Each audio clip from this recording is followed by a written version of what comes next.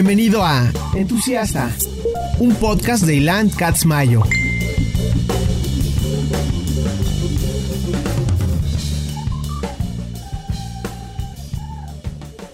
Entusiasta es patrocinado por Skullcandy. Grandes earbuds, grandes audífonos, gran producto, se los recomiendo ampliamente.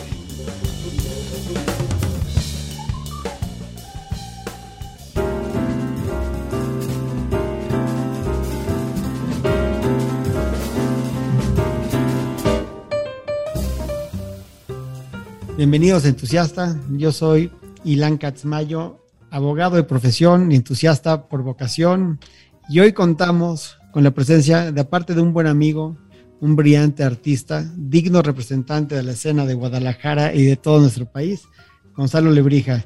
Gonzalo, ¿cómo estás? Hola, Ilan, muchas gracias por la invitación. Aquí estamos, muy bien, gracias. Quiero que sepas que estoy sentado entrevistándote, viendo obra tuya. Tengo 2 fotos tuyas y las adoro con todo mi corazón. Me encanta todo lo que haces. Sobre todo, digo, aparte que me gusta mucho lo que haces, me gusta muchísimo el trabajo de la escena de Guadalajara. Se me hace muy distinto lo que pasa en Guadalajara a lo que pasa en Ciudad de México. Y siempre he dicho que una de las cosas más padres de la obra de Guadalajara es que no es una obra necesariamente mexicana, o sea, que la ves y ves necesariamente una obra que está muy folclórica, ¿no? O sea, la podrían estar haciendo en Noruega o en Estados Unidos o en Argentina o en Francia, ¿no? Es una obra muy internacional, yo creo que mucho más producto de las referencias de nuestra generación que de las referencias culturales relacionadas o mínimo relacionadas intelectualmente y visceralmente con nuestro país. Sí, bueno, antes que nada, déjame agradecerte por esas obras que tienes ahí enfrente de ti. Es un honor, un placer. Abordando un poco lo que dices, es verdad que creo que México, la Ciudad de México, bueno, es una ciudad muy impactante socialmente. Yo creo que es una ciudad donde los artistas se han visto muy permeados, ¿no? por el contexto político y social de una ciudad pues, tan importante y tan fuerte, ¿no? como es la Ciudad de México. Y creo que, a diferencia de Guadalajara, que es una ciudad pues, muy grande, pero que no tiene el impacto social que tiene la Ciudad de México, tiene otras cuestiones, ¿no? donde siento que el arte de alguna manera se ha vinculado, los artistas se han vinculado con el arte desde otra situación y otra manera muy distinta, ¿no? Realmente me parece que sea más internacional el arte de Guadalajara que México, para nada. Yo creo que el arte de los artistas de la Ciudad de México me parece que han logrado, y bueno, y de hecho de ese tren nos hemos colgado de Guadalajara, han logrado también posicionarse dentro de un contexto social y geográfico como es de la Ciudad de México, han podido llevar este arte, ¿no? afuera. Ya ves ahora exposiciones en todos los lugares, en museos importantes del mundo y en galerías de artistas mexicanos, ¿no? Sí, pero también Guadalajara tiene algo que, como es una ciudad muy grande, como tú dices, es una ciudad muy distinta a Ciudad de México, pero Guadalajara tiene este tema que es muy interesante, en el cual la distancia que hay para poderse mover o poderse trasladar con el resto del mundo, que es distinta a la de tal vez otras, o sea, está muy bien conectado Guadalajara. Los artistas de Guadalajara tienen mucha facilidad para ir a Estados Unidos y es distinto tal vez con un artista de Chiapas o un artista de Oaxaca.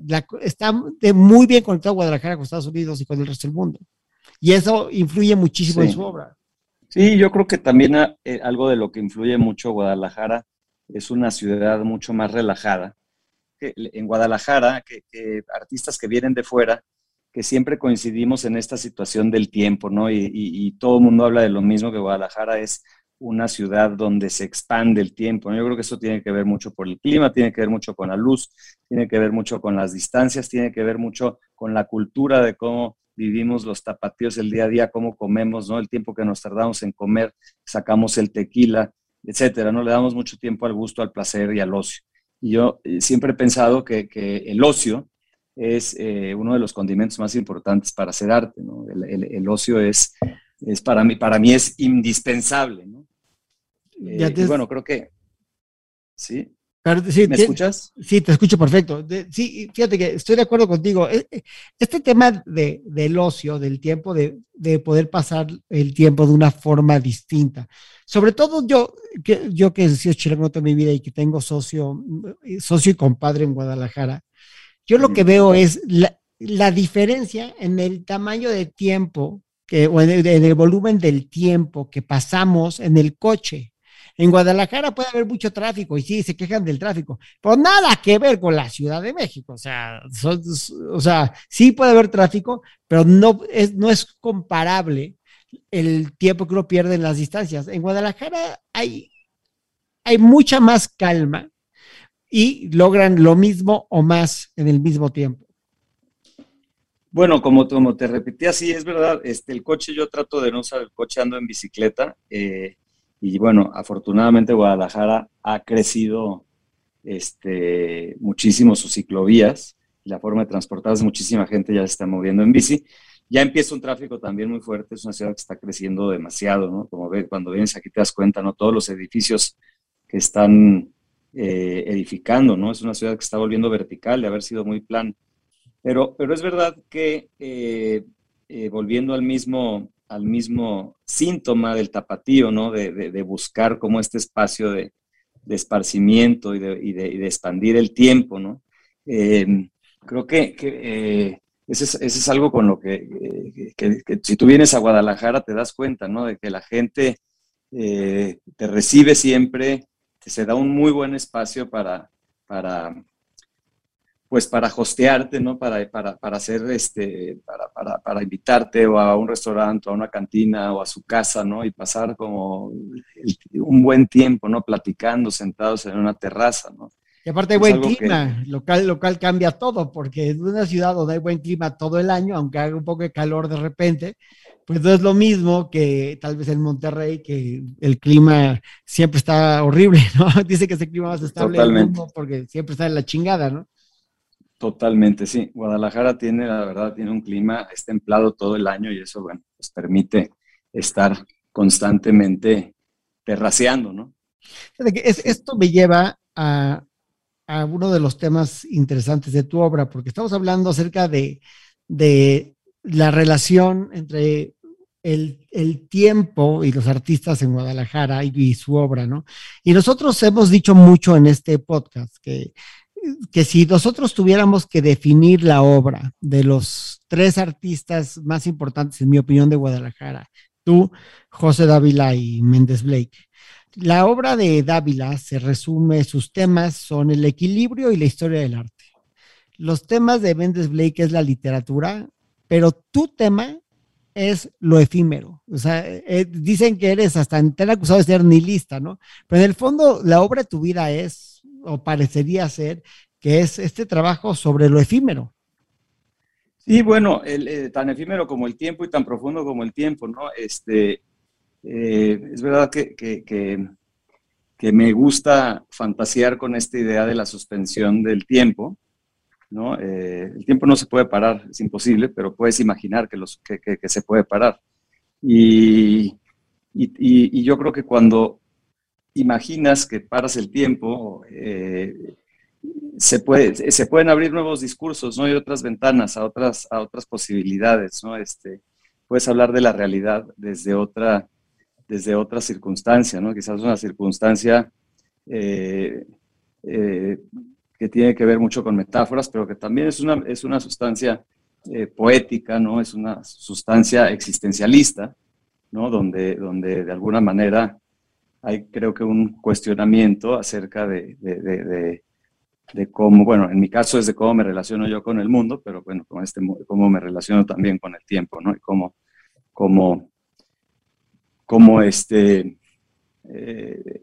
pues sí, es un poco eso, ¿no? Sobre la fugacidad del tiempo, pienso. Sí, pienso mucho ahorita en la foto que tengo enfrente de mí.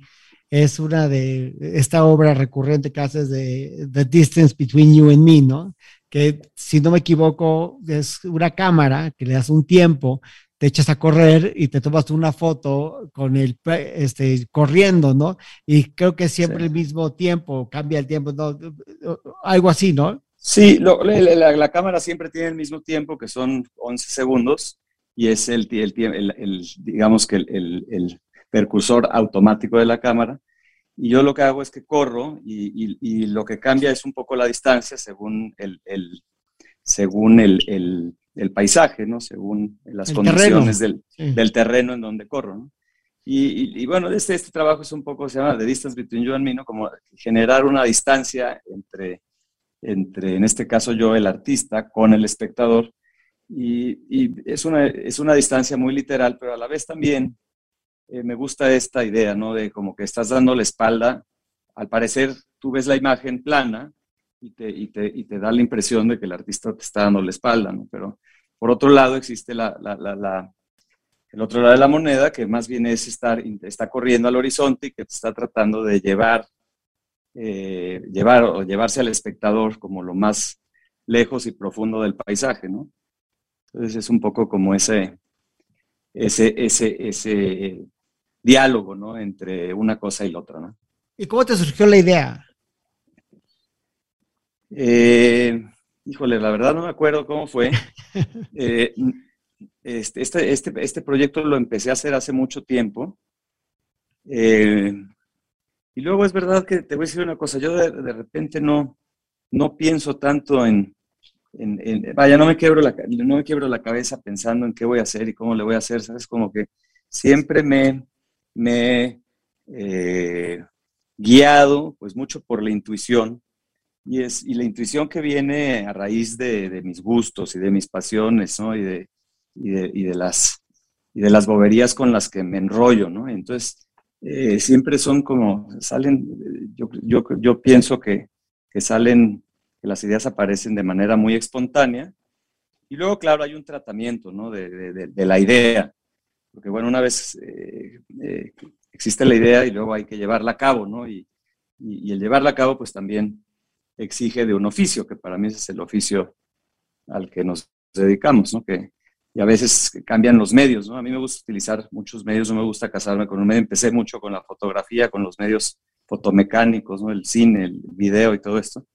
Y ahora también hago pinturas y esculturas y me parece como muy interesante también que en el arte, pues el lenguaje no es solamente el medio, ¿no? Sino el lenguaje yo pienso que el lenguaje está en el concepto, está en las ideas, y el medio es simplemente el medio, ¿no? Que funciona para explicar este lenguaje o para contar una historia que de pronto se van formando capítulos, ¿no? Y esos capítulos a veces es un video y a veces es un dibujo y a veces es una fotografía y a veces es una pintura, que de alguna manera se terminan, bueno, no siempre hablan de lo mismo, pero, ¿sabes? Como que pienso que hay un discurso que lo unifica a todo esto, ¿no? A mí me gusta verlo así, me gusta ver cómo se conectan cosas y cómo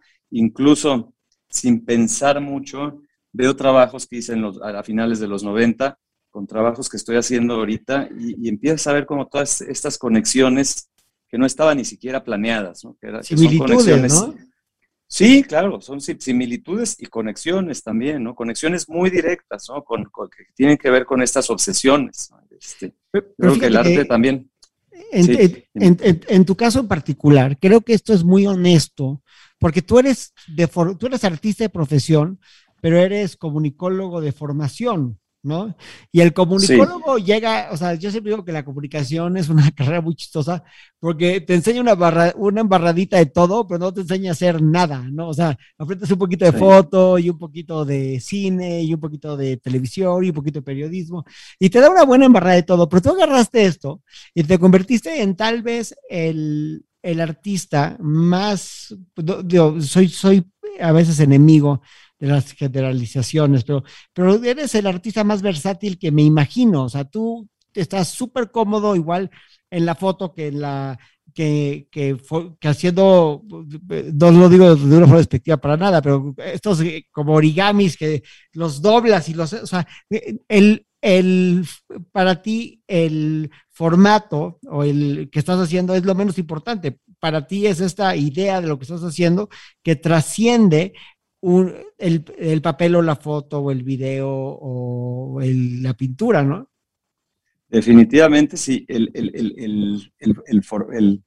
medio es algo que he dejado en segundo plano. Claro que es importante en las fotografías, claro que la mayoría de las fotografías pues son también puestas en escena, ¿no? No es que no son fotos de un fotógrafo profesional que sale a la calle y empieza a cazar imágenes, ¿no?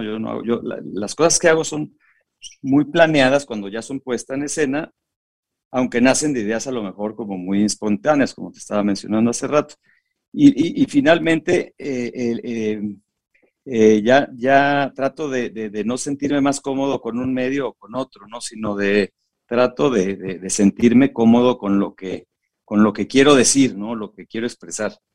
Y claro, pues el medio es algo que te obliga de alguna manera a hacerlo pues con cierto criterio, ¿no? Con cierta calidad, con cierta factura, pero bueno, creo que el medio siempre tiene que estar cuando hablamos de arte, el medio me parece que siempre debe de estar en segundo plano, ¿no?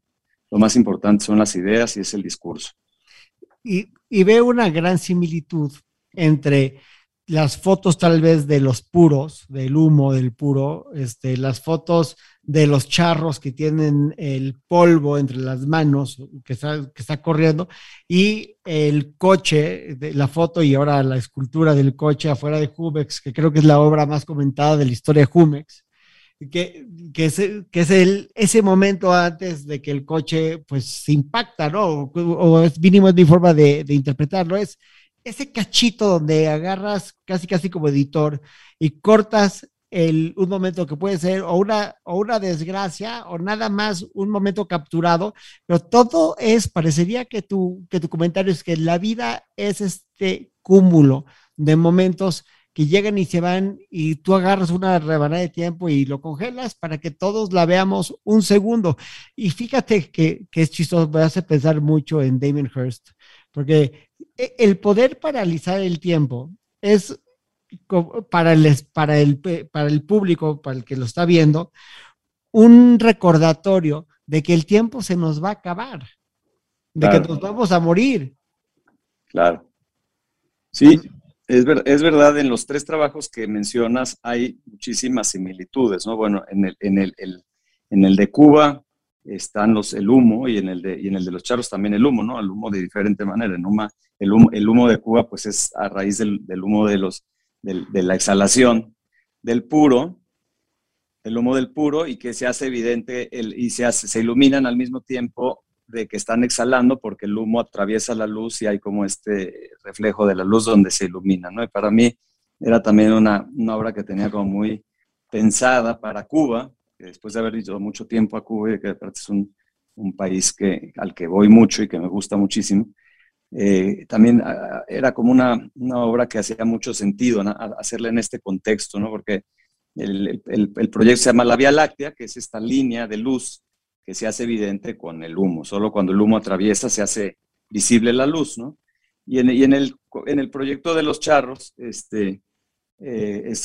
muy diferente porque es más esta idea de una suerte de la charrería, que son los piales, que es una de las suertes más difíciles y peligrosas porque pues se llevan los dedos muchas veces haciendo esta suerte.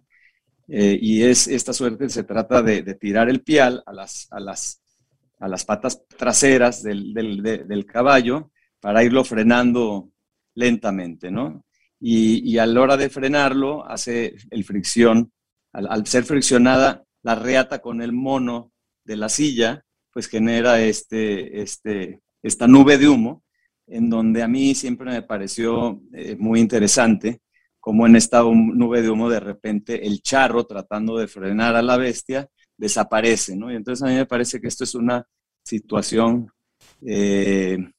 casi como una especie de acto de magia, que en la charrería no es tan importante.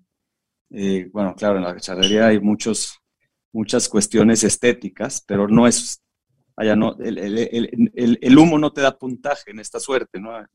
Lo que te da puntaje es frenar a la yegua en su tiempo, ¿no? Pero el humo es inevitable, pero el humo es inevitable.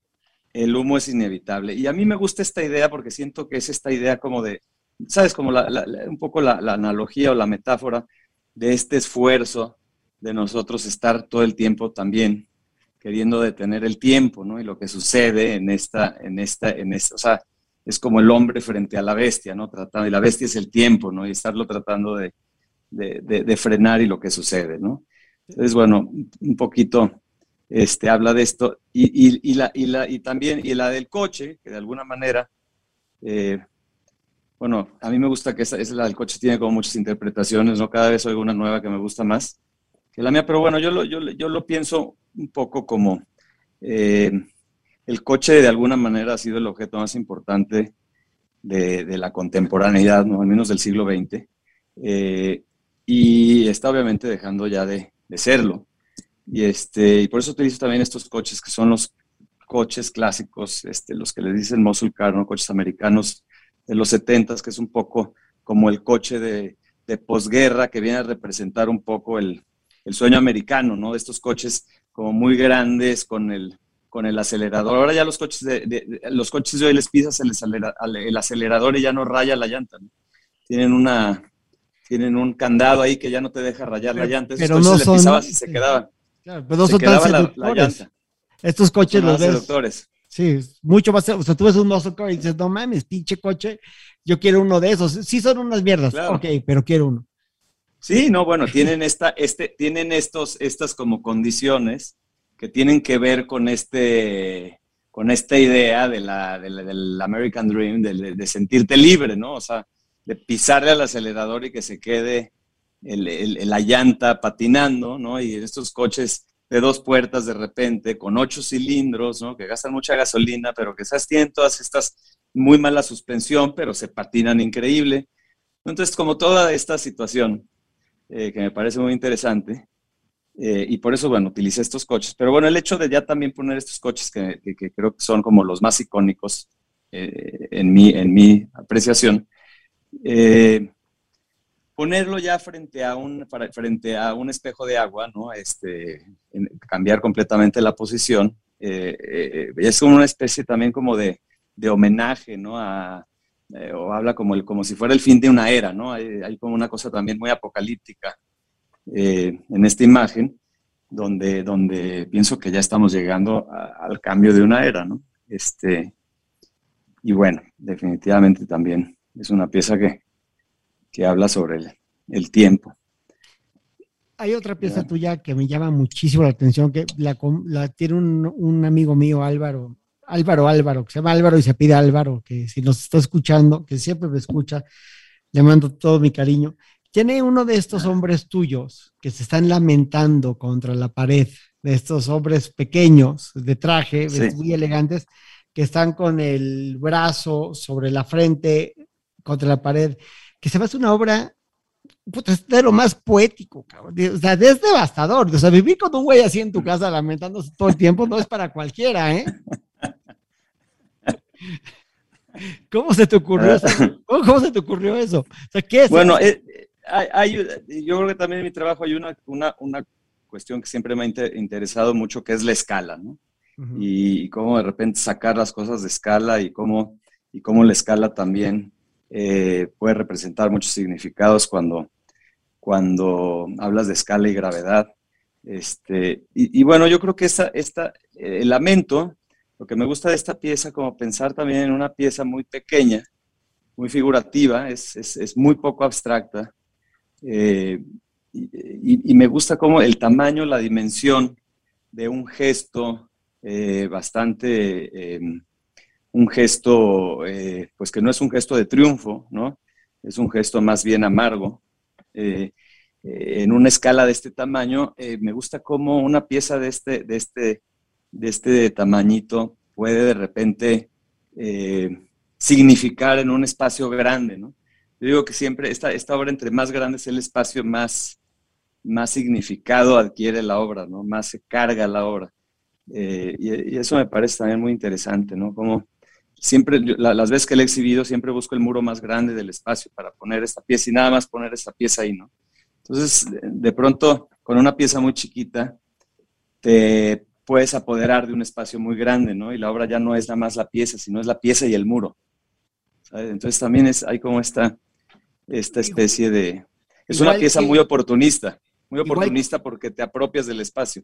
Igual que el Marlin, que tienes el Marlin contra la pared por fuera, ¿no? Y está clavado un Marlin en la pared y ya la pared es parte de la obra porque dices, ¿qué pedo, no?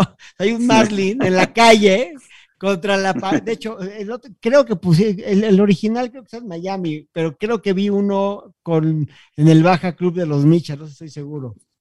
Sí, ellos estuvo en el Hotel Boca Chica de Acapulco y era el mismo y se lo llevaron es el mismo que estuvo en Miami y ahora está en el Hotel de La Paz. Sí, que está increíble, o sea, es una pieza, es una gran pieza, porque es pues irreverente y como tu famosa pieza que le he visto en camisetas ahora de la Cuba pintada, ¿no?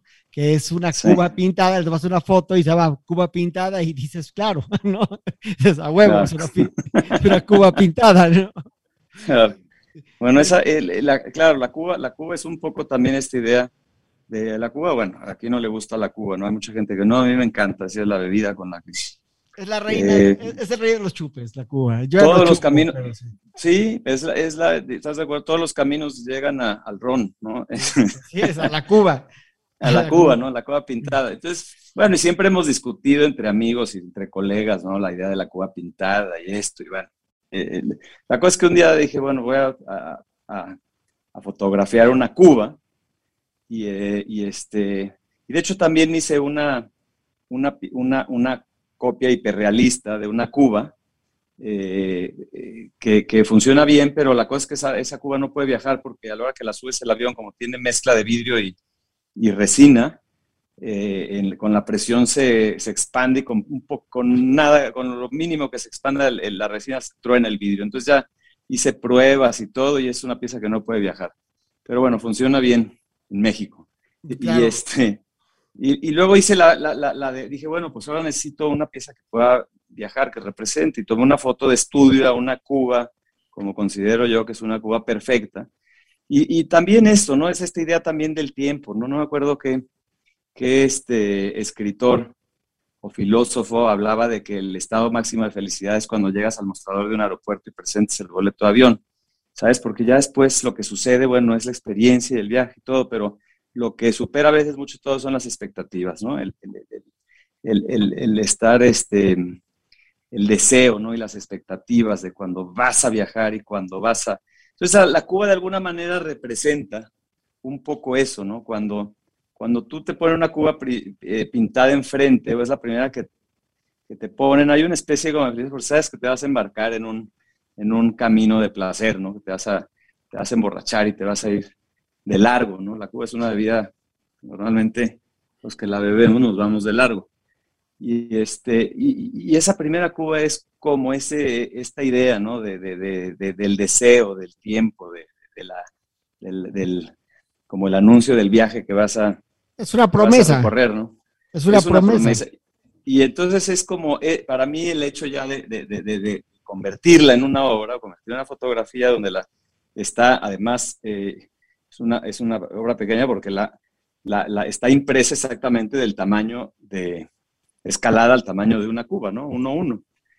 Y entonces tenerla ya en un sitio colgada, bueno, pues es como de alguna manera perpetualizar esa idea, ¿no? Ese momento y creo que funciona muy bien, ¿no? En ese sentido, sobre todo funciona muy bien para los que sabemos lo que es una Cuba, ¿no? Cuando la ves enmarcada y puesta, es como ese sentimiento te llega, ¿no? Y lo entiendes rápido, ¿no? O sea, no necesitas ni cuestionarte por qué una foto de una Cuba puede ser arte o no, ¿sabes? Pero es arte porque o sea, yo siempre digo que la diferencia entre un buen chiste y arte irreverente es que el buen chiste dura un ratito. La irreverencia dura para siempre. La irreverencia es un Claro, statement. El chiste claro, es entretenimiento. La irreverencia es una forma de vivir, ¿no? Es tu claro. forma de pintarle dedo a la vida. Claro, claro, claro. Y bueno, ya hay esta parte irreverente y la otra que no es irreverente, ¿no? Porque existe todo esto, lo que te estoy platicando, ¿no? O sea, el deseo existe, ¿sabes? Claro. Entonces, el deseo no es irreverente, o puede ser también irreverente, pero, ¿sabes? Hay también esta parte, ¿no? Donde se puede profundizar también, se puede profundizar con la idea de la imagen de una Cuba pintada, ¿no? Totalmente.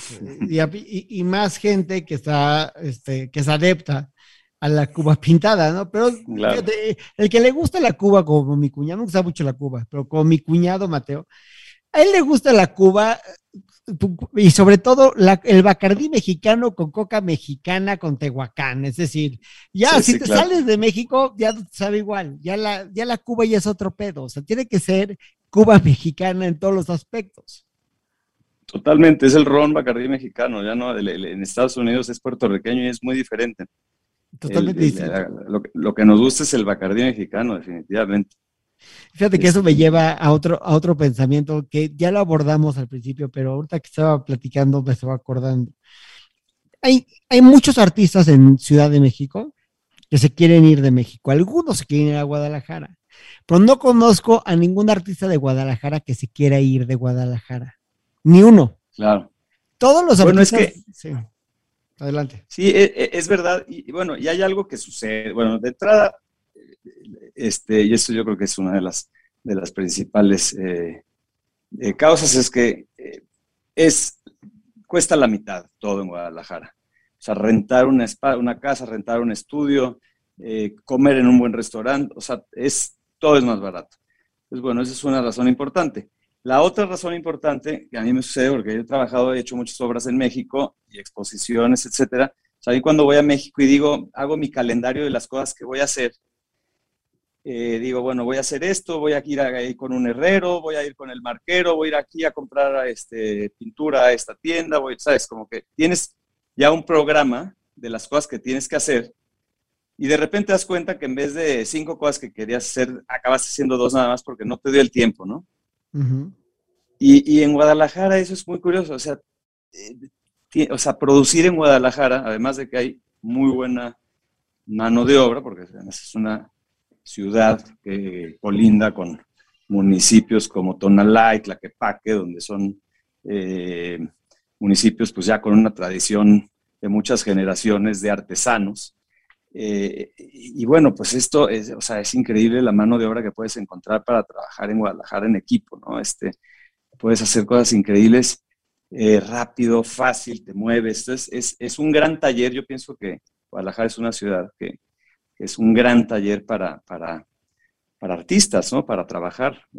Por eso la gente busca y porque pueden rentarse un buen estudio, porque hay muchísima buena mano de obra, porque ahí está la fábrica de cerámica de José Noé Suro, pero también, ¿sabes? Como que hay muchas opciones de poder producir. Realmente, a otra cosa, ves los artistas en Europa, pues no sé, en París o incluso hasta en España. Producir es carísimo, desde enmarcar una Carísimo. fotografía hasta hacer una escultura de bronce o fundir o lo que sea. Pues Cargarla, trasladarla, nada más bueno, eso, trasladarla. el transporte. Aquí todavía puedes subirle en una carreta con un burro. Exacto, ¿No? exacto. O sea, Pero a mí me dicen, ¿cuánto te cuesta el güey, o sea, la persona que viene a enmarcarte una pieza grande? Yo digo, bueno, pues no sé, le doy tal vez 2,000, 3,000 pesos ya para que lo haga, para que lo ponga. Me dicen los gringos, ¿qué? ¿Qué? A él le cuesta $3,000. Que vaya una persona, la cargue, sí, el tabique, no, pues es impagable. es una locura totalmente, sí, sí, sí, sí. Sí. Es Y, una locura, sí. y aparte que también la gente de Guadalajara en particular es gente culta, o sea, es gente que le interesa la música y el arte y la literatura. Y yo, todos mis cuatro artistas, incluyendo a ti, todos tienen unas referencias culturales impecables, impecables. O sea, realmente bueno, pues muchas gracias.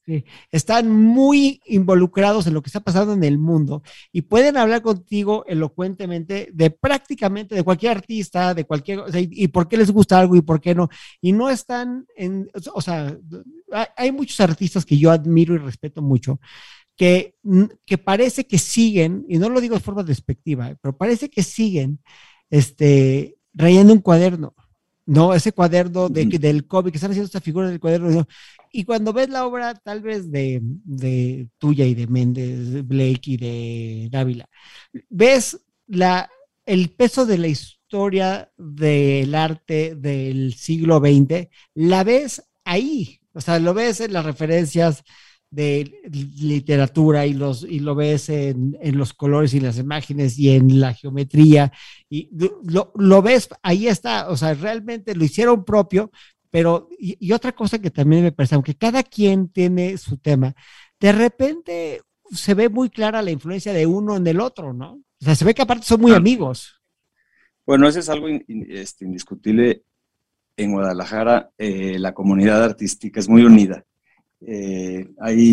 No hay como esta situación que sucede mucho en México o en otras partes del mundo, donde son como segmentos, ¿no? Como está muy segmentado. Aquí también es que la verdad, digo, es una ciudad muy grande, pero tampoco hay tantas galerías, ni tantos museos, ni tantos artistas, ya empieza a haber mucho más.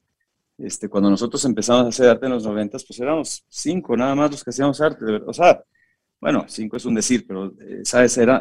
Había muy poco, pues la escena ha ido creciendo muchísimo. Y yo creo que sí es una escena que se ha, de alguna manera, también inteligentemente fortalecido a base de una unión, de una hermandad, ¿no? Donde hay muchísimo apoyo mutuo, ¿no? Yo creo que eso también ha estimulado mucho y alimentado a que sea una escena muy sana y muy... y muy prolífica, ¿no? También, no creo que te iba a decir. Pero mencionaste a Suro, por ejemplo, la influencia de Suro en la escena, o sea, sí. No digo que es el padrino, pero es como el padrino, ¿no? O sea, él que tiene Pues una fábrica de es una cerámica. especie de padrino, claro. Es una especie de padrino porque ha trabajado con todos los artistas de Guadalajara y ha sido un gran... pues apoyado muchísimo la escena, ¿no? Sí, claro, es un estimulante en la escena, ¿no?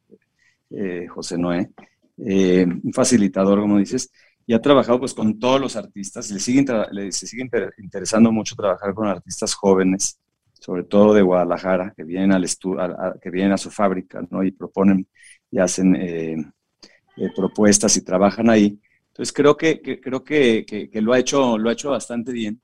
Y bueno, está el Suro y están las galerías también nuevas que empiezan también como a trabajar con artistas también locales, y ya incluso ya empiezan a trabajar con algunos otros artistas internacionales. Y bueno, creo que es una escena que sí hay como sí hay como estas dinámicas, ¿no? Donde los artistas también han generado, bueno, nosotros así empezamos, cuando empezamos a hacer arte no había ni espacios aquí. Era de buscar lugares para hacer arte, ¿no? Y no precisamente era lo que hacíamos era pintura o fotografía o cuadritos o esto, ¿no? Sino que más bien nosotros empezamos haciendo intervenciones en espacios públicos o espacios que nos facilitaban, ¿no? Como la primera exposición que hicimos en una casa abandonada, que se llamó Doméstica, y la idea fue como reconectar esta casa abandonada con puras intervenciones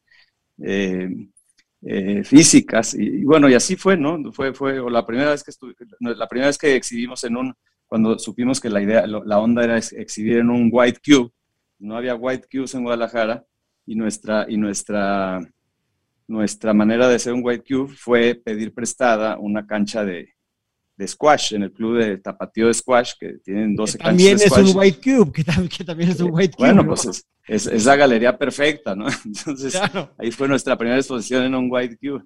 Entonces, ¿sabes? Como que era esta manera también de nosotros buscar nuestros espacios, curar nuestras exposiciones, hacer pues íbamos ahí haciendo nuestros pinitos, ¿no? Nuestros pininos. Sí, eso es interesante porque yo digo mucho esto, digo, es muy difícil encontrar una ciudad donde una persona puede hacer una colección de arte de puros artistas de la ciudad y tiene una colección de primer nivel. Guadalajara y Ciudad de México son así. Y al igual que Los Ángeles, alguien podría tener una colección de puro arte de Los Ángeles y tener una colección de primer nivel y de Nueva York también, pero no todas las ciudades. No te puedes ir a Wichita, Kansas y decir, voy a hacer una colección de puros artistas de Wichita, Kansas y tener una colección de primer nivel. No se puede, porque la gravedad de la escena no está ahí, ¿no? En cambio, ves la generación que está exactamente abajo de ustedes, o como este cuate Ugarte, que me encanta lo que hace Francisco Ugarte, o como Gabriel Rico, que creo que es padrísimo lo que hace. O sea, todos los artistas, y Sarabia, que no es de ahí, pero trabaja ahí, ves todo lo que hacen estos cuates, dices, puta, es que realmente podrían estar en las paredes de cualquier colección, honrosamente, representando el arte mexicano, y no le piden nada a los artistas con los cuales podrían estar hombro a hombro. Claro, no, pues muchas gracias por esas flores. Ahora sí que cuando vengas a Guadalajara, te vas a llevar la llave de la ciudad. yo voy mucho porque tengo una oficina ahí, pero yo tengo esta fantasía que digo, si yo tuviera que vivir en una ciudad, o si yo por cualquier razón me fuera de México, yo me iría a Guadalajara por muchísimas razones, pero la principal es que me encanta cómo vive la gente en Guadalajara. La gente vive chingoncísimamente bien.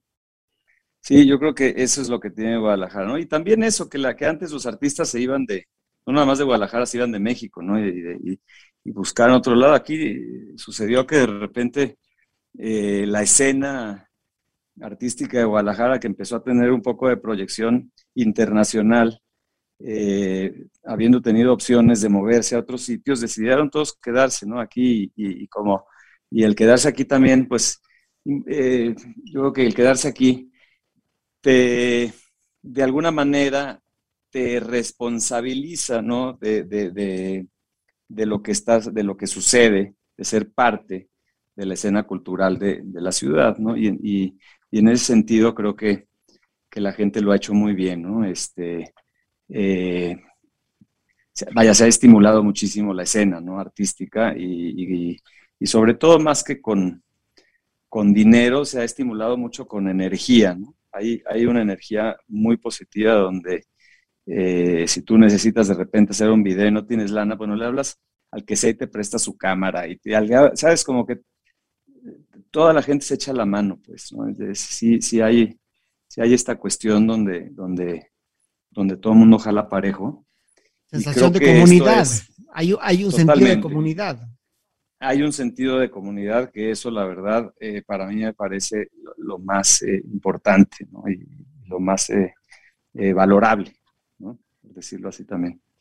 Tú eres uno de los pocos artistas mexicanos que están representados en varias galerías del mundo. Estás en Madrid, estás en París, estás en Los Ángeles.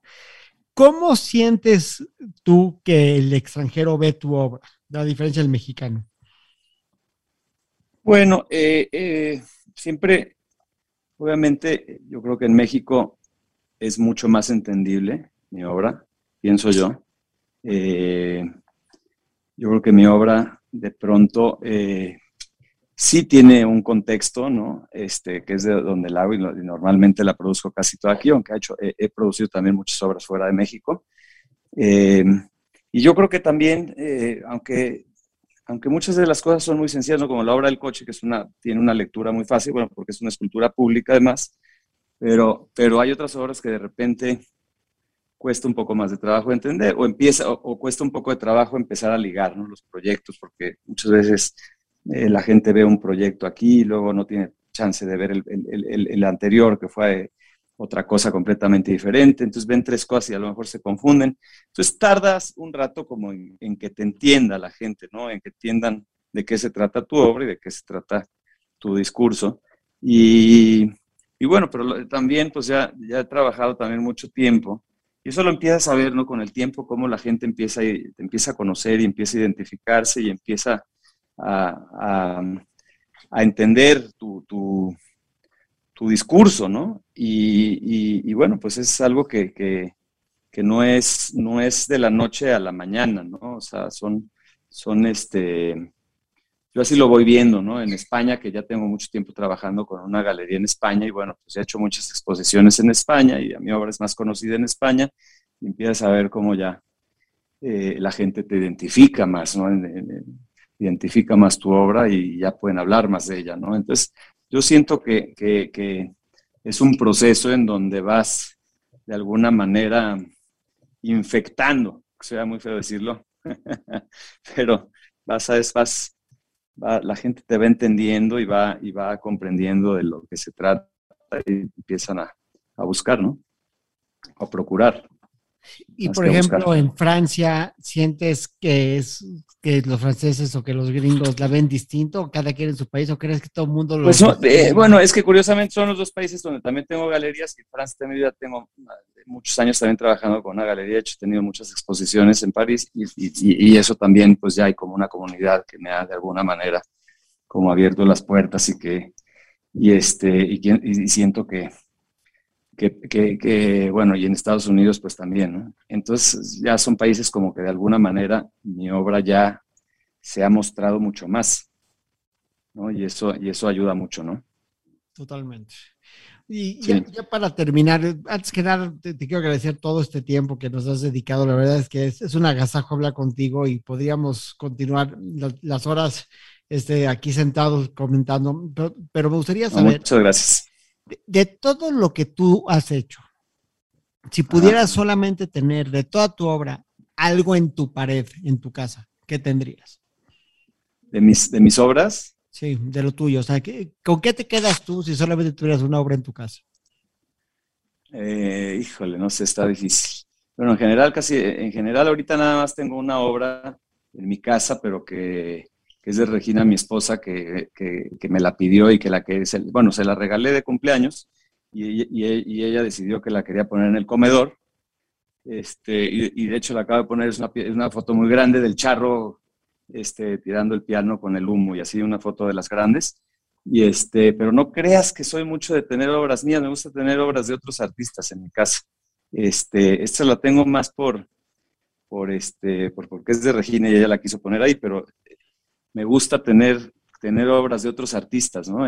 Mi estudio sí está lleno de obras mías y como es el espacio que quizás en el espacio donde más tiempo paso en la vida, es en mi estudio y estoy rodeado todo el tiempo de mis obras, ¿no? Entonces como que en mi casa prefiero tener obras de otros artistas, ¿no? ¿Y está lejos tu estudio de tu casa? Afortunadamente no. Me voy en bicicleta, estoy a unas 5 cuadras más o menos. Eso es calidad de vida, precisamente. Sí, no sé cuánto tiempo me va a durar esto, porque el estudio desafortunadamente no es mío y no sé cuánto tiempo lo tendrás, me quede. Ahí porque tiene muy buen tamaño, pero bueno, ya aquí como ya están construyendo torres por todos lados, en algún momento irán a hacer una torre ahí y me quedé. Bueno, pero no importa, ¿no? Siempre van a haber espacios y nuevas oportunidades de encontrar. Afortunadamente he tenido mucha suerte y volviendo al tema, bueno, Guadalajara hay muchos espacios, ¿no? Hay mucha oferta en cuestión de talleres, ¿no? Claro, por supuesto. Sí, o sea, en Berlín con lo que te puedes rentar un departamento de 40 metros cuadrados en Berlín, aquí te puedes rentar una bodega de no sé, 500 metros cuadrados, ¿sabes? Y tener un estudio que es casi del tamaño de una horrera, ¿no? Entonces, sí, es como mucho la diferencia, ¿no? Híjole. Oye, pues no sabes cómo agradezco este espacio que hemos tenido contigo, Gonzalo querido. Soy súper fan de tu obra. No, hombre, te agradezco mucho, Ilan. Qué buena onda. Sí. Espero, o sea, tengo 2 y espero tener más, ¿eh? O sea, no, qué buena onda. Soy, como dicen en Estados Unidos, repeat customer. No, qué buena onda. Te agradezco mucho y qué buena onda que tengas este programa y que incluyas a los artistas. Me parece genial. Es un placer participar. No, al contrario, y espero te guste y bueno, pues nada, muchísimas gracias, amigo. Buenísimo. Un fuerte abrazo. Que estén muy bien. Bye, bye. Gracias. Chao.